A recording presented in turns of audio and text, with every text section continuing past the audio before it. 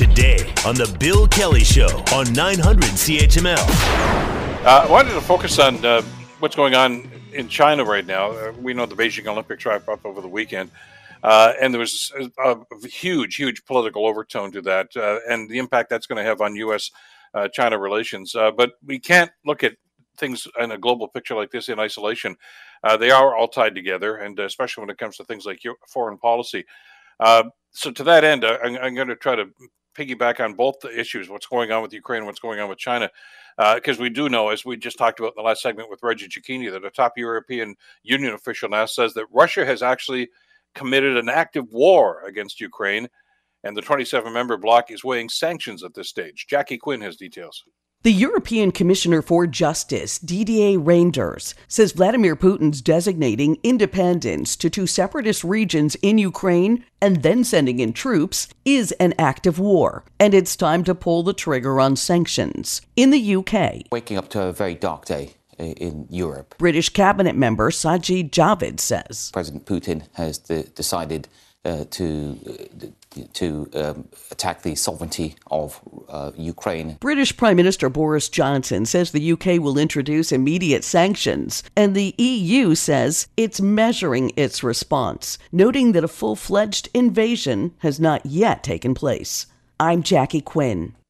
So with that happening, and then on the other side of the world, you've got the Chinese government flexing their muscles when it comes to, well, Taiwan for one, and certainly in Hong Kong. To try to make some sense of all this, we're so pleased to welcome back to the program Elliot Tepper. Elliot, of course, is an emeritus professor of political science at Carleton University. Elliot, great to talk with you. Hope you had a nice family day weekend. Thank you, Bill. I think Ottawa's not really the place to talk about a happy weekend in terms of a normal family day. We've had quite the historic moment to deal with here. Well, we're hoping the siege is over, and there are better days ahead for that great city. I spent, I'm sure you did too, a lot of time in front of the TV watching the coverage of that, but also seeing what's going on with a very tense situation in Ukraine. And the two are linked, I think, because both of them are supposed to be hallmarks of the Biden administration's foreign policy, Elliot. How do you fight a battle like this on two fronts with two very, very tense situations going on either side of the world? Well, which are the two? I've been keeping an eye on the Iran nuclear deal as well while we're at it. Yes, of course. The situation I believe you're referring to is China and Russia and Ukraine. We're supposed to be spending our time, we thought, today talking about the Olympics and the successful conclusion from the Chinese perspective of the Olympics. But I was going to point out that perhaps the most important part of the Olympics happened on February 4th, which was the date of the bilateral agreement, a visit between Xi Jinping by Vladimir Putin. And that was almost covered up by the news of the Olympics and everything else, but it was a very strategic meeting. They agreed to all kinds of things. One of the things they agreed to, and it's an important element right now, is that essentially China is giving Russia an off-ramp against sanctions, because if the sanctions are meant to hit the pocketbook where it matters, that is the export of oil and gas, which is basically all that Russia has, if that gets cut in terms of Europe, Xi Jinping said, no problem, we will just extend to you what we did in 2014 when we negotiated a very favorable trading agreement with you. Let's make it bigger. So they're now going to supply 10 billion cubic meters a year of gas to China, said Putin, via a new route, I'm reading, from the Far East. Separately, Russia's biggest oil producer, Rosneft, has reached an agreement to deliver 100 million tons of crude oil via Kazakhstan. They have to make a new pipeline to make that happen. So these are geopolitics. It proves that the world is round. Xi Jinping is offering a much closer relationship with China. They don't like the idea, by the way. China's really very hostile to the notion that other countries can invade other countries. It's a core plank, given their history.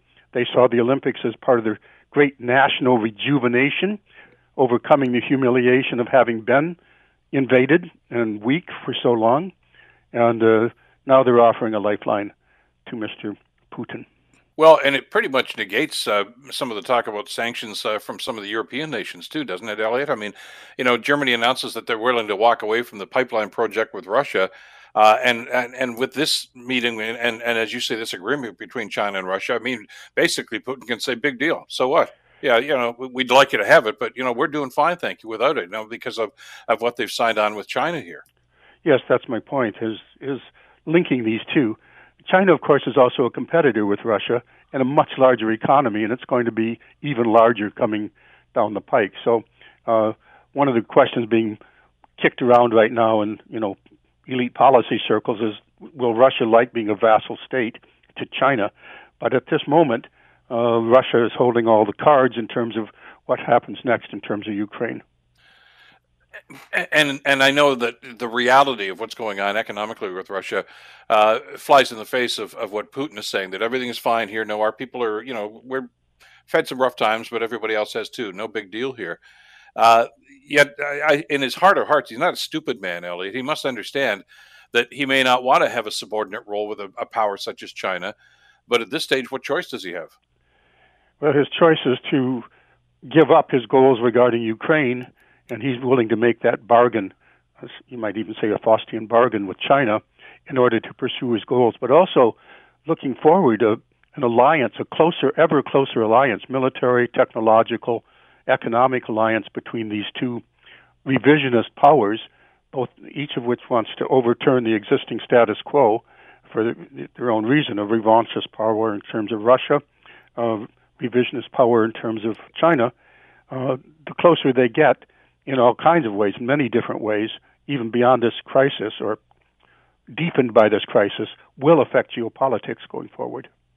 Well, and what does this do to U.S. foreign policy? I mean, if there's going to be that sort of an alliance right now, China in an emerging economy, certainly, and a military presence, especially in the South China Sea area, where they pretty much claim domain over just about everything, the waters, the land, everything else. And Russia, of course, with their expansionist ideas, of course, well, they suggest it's reclaiming what is rightfully theirs, looking at Ukraine and other places like this right now.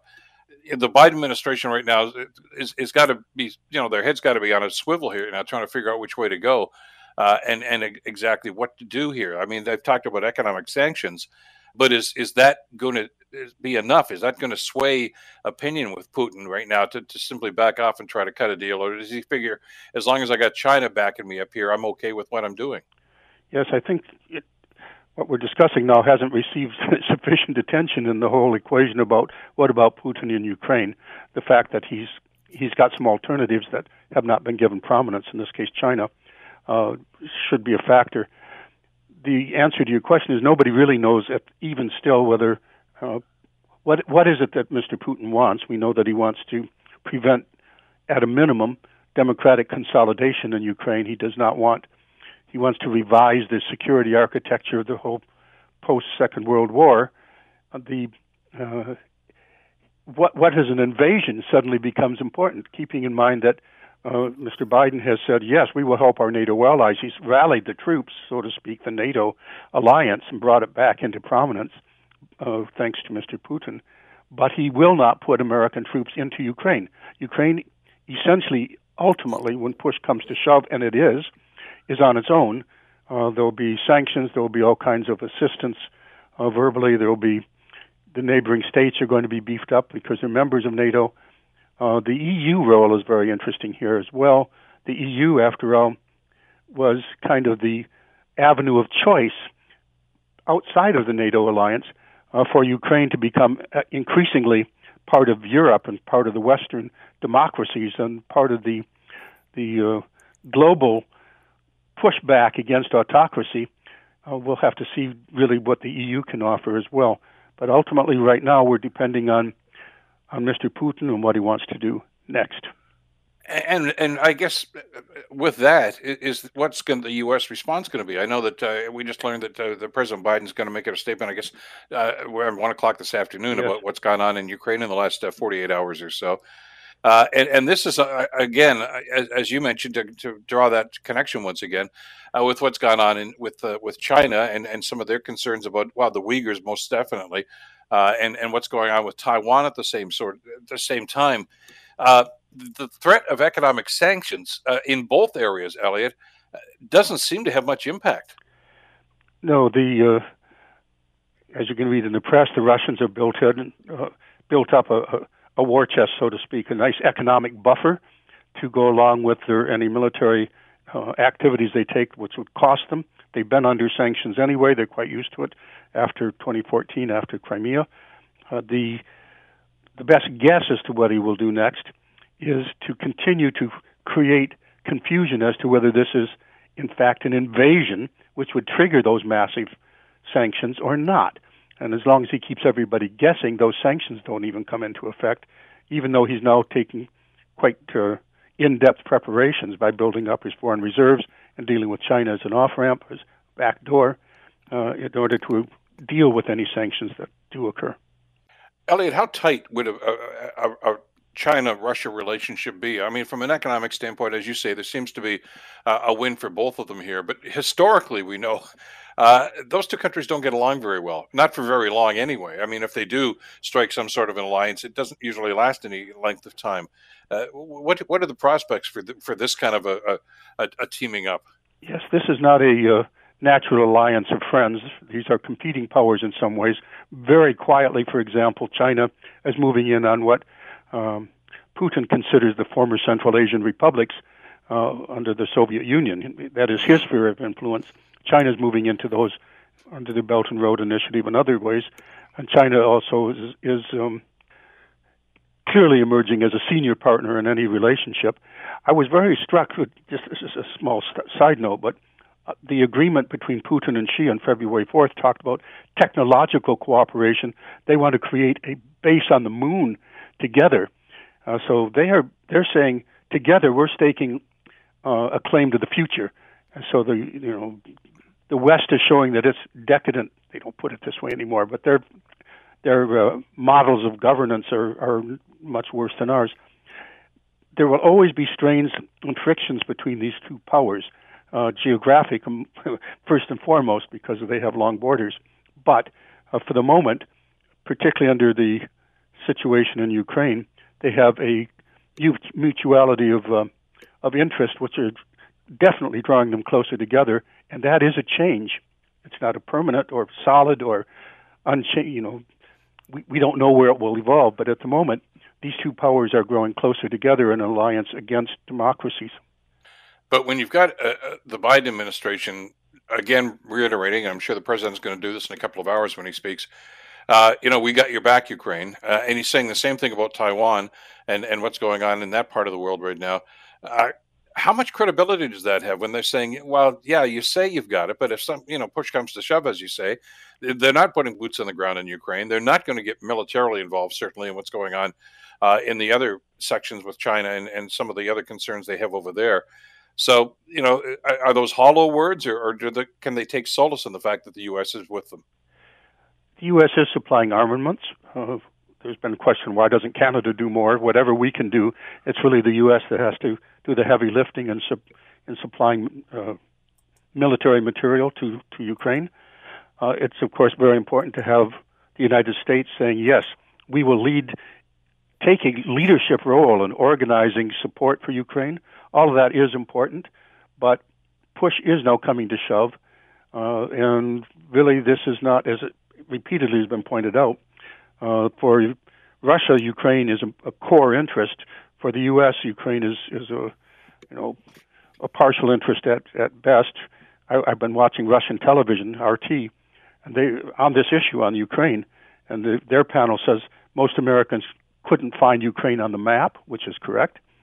Also, they pointed out something that's important, I think, and has not been picked up on a whole lot, that when we say that these two republics now have been recognized, they're only recognized in part of the actual jurisdiction that is claimed by those two.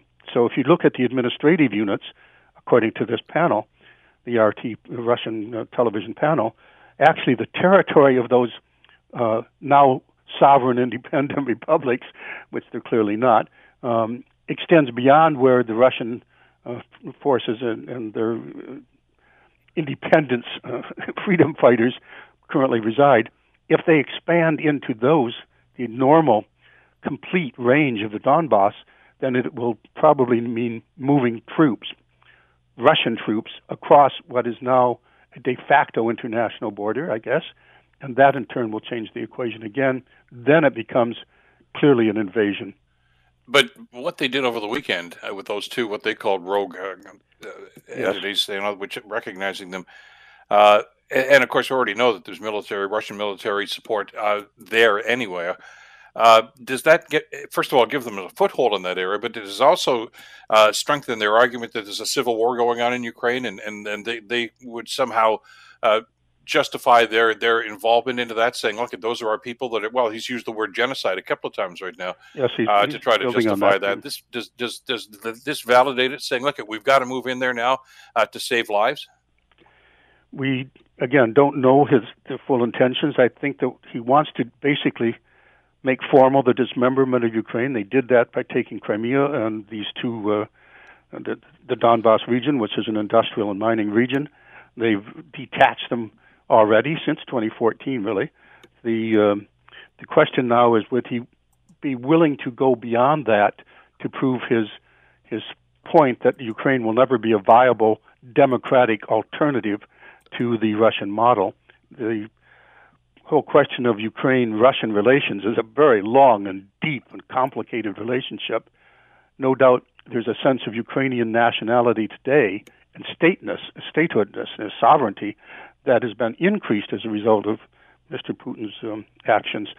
But nobody really knows where he's going to go next. If he moves his troops even more across what would now be considered sovereign international borders that he's defined, then it will be considered an invasion and will trigger a much wider, deeper form of conflict, not necessarily military, but definitely a reaction from the West. That includes us, by the way. We have deep interest. Certainly. Yeah. I got about a minute left here. We also heard over the weekend that Biden has agreed in principle to have a summit meeting with Putin about what's going on there. If that happens, and of course, he's one of the provisos is that Russia doesn't invade in the meantime. What can be accomplished there? Is this going to be a stare down, or is there something substantive to be negotiated? No, I think it's entirely possible that Mr. Putin will get everything he wants, in a sense. He's going to be the center of world attention. He commands attention. He commands respect. He's moved his forces.